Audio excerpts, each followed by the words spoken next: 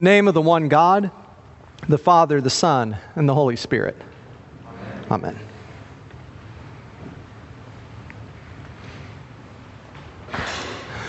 Well, some of you may have noticed that Craig Lothridge, our senior warden, is literally half the man that he used to be.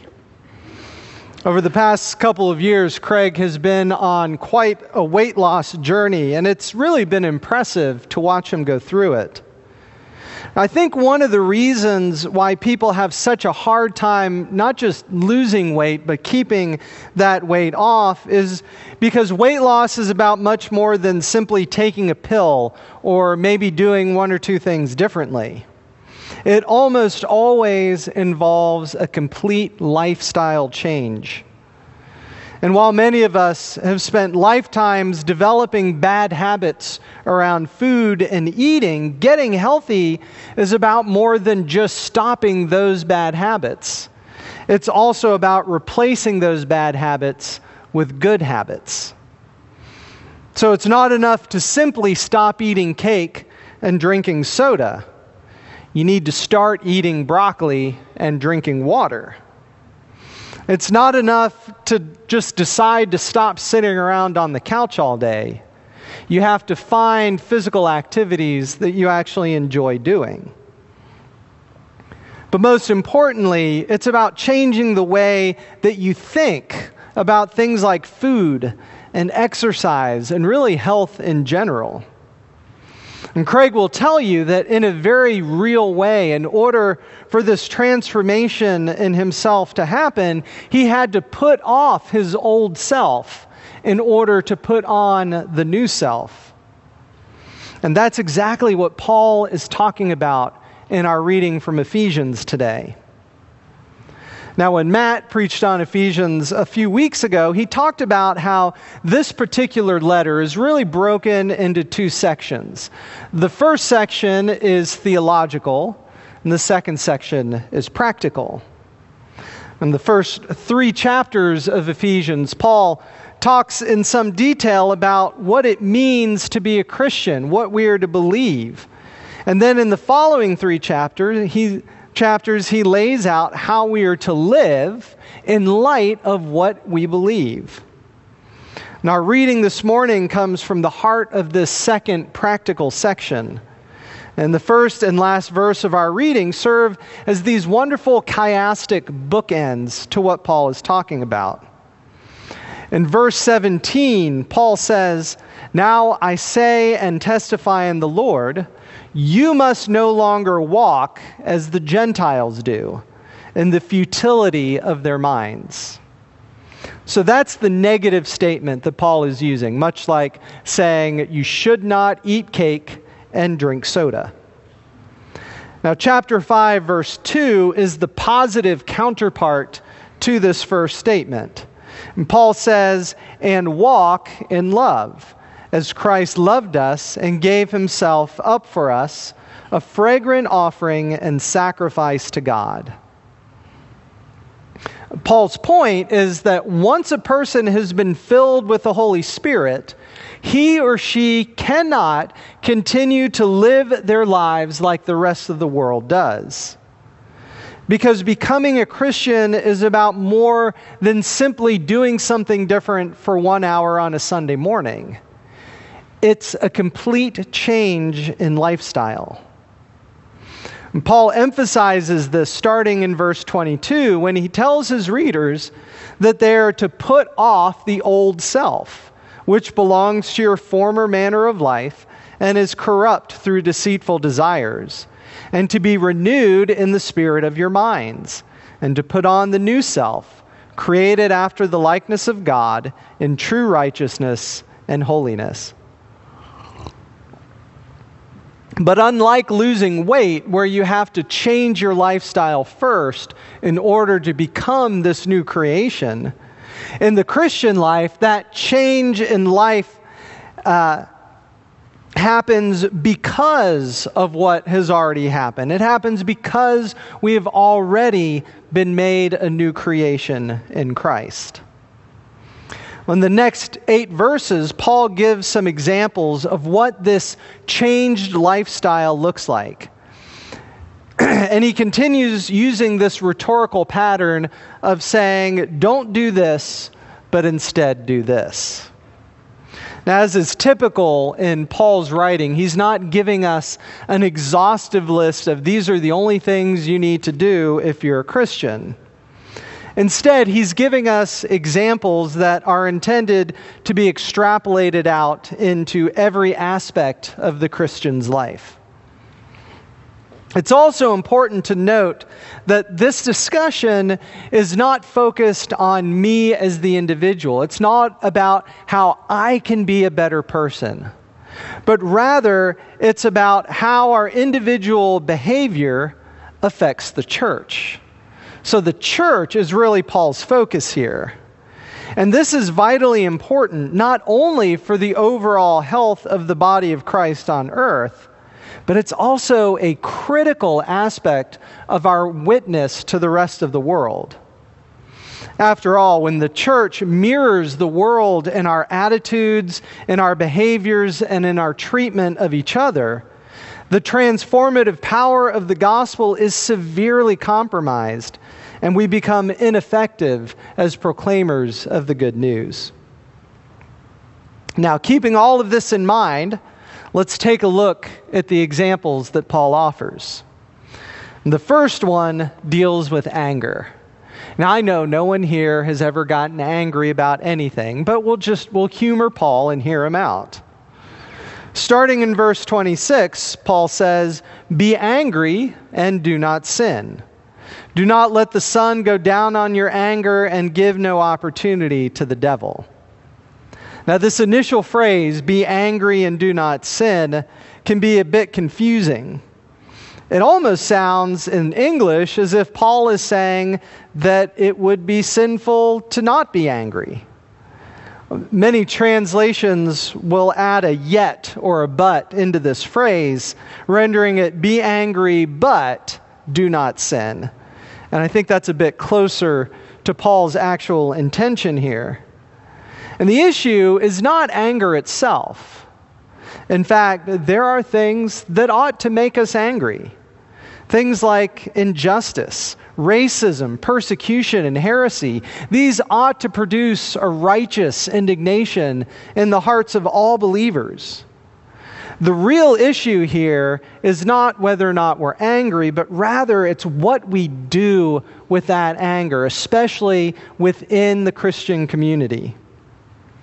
Unfortunately, many times we're more concerned about being right than we are with being reconciled. And so instead of talking to each other when we're angry, we instead attack each other. Now, Paul is not saying that we need to agree on everything.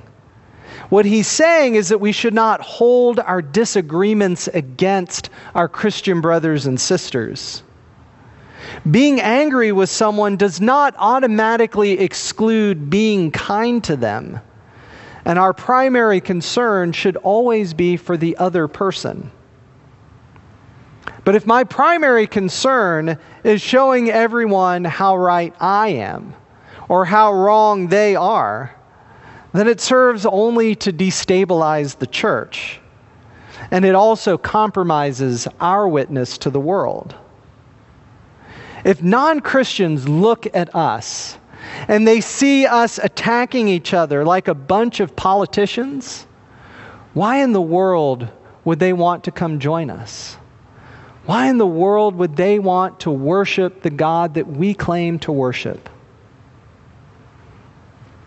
The next example Paul gives us is the thief who should not steal, but instead do honest work, so that he might have something to share with anyone in need.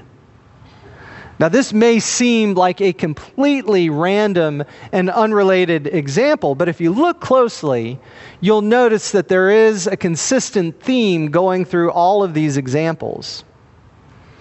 When Paul tells us not to let the sun go down on our anger, he's telling us that we need to be more concerned with the other person than we are with proving how right we are or how wronged we've been. So the focus for Paul is not looking inward, but rather it's looking outward. And the same is true for the second example. So for the thief, his primary concern is his own well-being and getting what it is that he wants. But notice that Paul doesn't say that we should do honest work so that we can buy nice stuff for ourselves. Instead, he says it is so we may have something to share with anyone in need. So once again, Paul is taking the focus off of the individual and he's putting it onto the community, the church. So the primary question we always ought to be asking ourselves is not what is best for me, what is in my self-interest, but rather what is best for the church. So if I'm lashing out at someone in anger, is that what's best for the church? If I'm stealing rather than working, is that what's best for the church? The final example continues to build on this theme. Paul says, "Let no corrupting talk come out of your mouths, but only such as is good for building up, as fits the occasion, that it may give grace to those who hear." Now, I'm willing to bet all of us, when we were growing up, heard the phrase, "Sticks and stones can break my bones, but words will never hurt me." And it certainly is a clever thing to say, but it is a lie. It is an absolute lie. And I'm confident that each one of us bears the deep and lasting scars from harsh words that have been said to us. We love to use our words to tear each other down, and our modern media culture only perpetuates this behavior. Have you noticed that when they have political debates on TV, they no longer address any real political issues? Instead, these events have devolved into a series of personal attacks that are being lobbed back and forth like a ball in a tennis match. And in the end, the winner is usually the person who did the most personal damage to his or her opponent. And of course, we love to mimic this strategy in our own social media interactions and personal relationships. But rather than tearing each other down as a way to build ourselves up, Paul encourages us to use our words to build up our brothers and sisters. In my sermon last week, I mentioned my predecessor, Father Doug. And one of the things I really loved about Father Doug was that he was an encourager. Even when he thought I was doing something wrong or when we disagreed about something, he was always able to tell me in a way that built me up and made me want to do things better. This, unfortunately, is not always the case in all churches. I've heard many stories about former rectors who stick around after they retire only to make life a living hell for the new guy by constantly criticizing everything he does and then bad-mouthing him in the congregation. But Father Doug was more concerned with the church than he was with his own standing. My first day here at All Saints, he told me that he wanted for me to be successful because that meant that the church would be successful. And he never once tried to make me look bad so that he could look good in comparison. This grace that he extended to me not only served to draw the two of us closer together in relationship, but it also strengthened the church as a whole to see the two of us working so well together and encouraging each other for the common good. Well, Paul now sums everything up in verse 32 when he says, "Be kind to one another, tender-hearted, forgiving one another as God in Christ forgave you." Kindness only comes when our eyes are outwardly focused rather than inwardly focused. And of course, Jesus is our example of Christian kindness. We are to care for others as Christ cares for them. We are to love others as Christ loves them. We are to forgive others as even we have been forgiven. And we are to sacrifice even as Christ himself has sacrificed, giving his life for the sake of the church. I've spent a lifetime serving in the church, and I love the church with my whole heart. But I can tell you from bitter experience, she has not always been kind. Although we are called to walk in love as Christ loved us, time and time again we insist on walking as the Gentiles do, putting our own wants and desires ahead of everything else.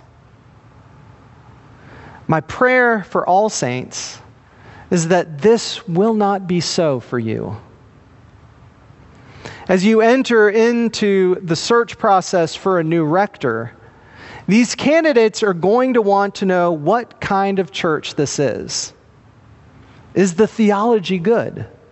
Is the liturgy reverent? Are the finances stable? And these are all good and important questions to ask, but perhaps the most important question that any candidate can ask is, are the people kind? Do they care for one another? Do they break into factions and fight for their piece of the pie, or do they put the needs of others before their own? Do they care more about being right or being reconciled?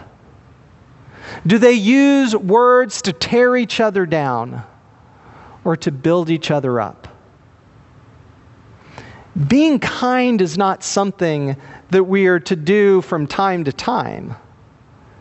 Christian kindness is a fruit of the Holy Spirit dwelling within us. It is a lifestyle that is meant to saturate every single aspect of our lives and everything that we do. By the power of the Holy Spirit, we are not only called, but we are enabled to live into this new life, to put on this new self as those who have been saved by grace. So continue to be all of the wonderful things that All Saints has always been. But above all else, be kind to one another and walk in love as Christ loved us and gave himself for us, an offering and a sacrifice to God. Amen.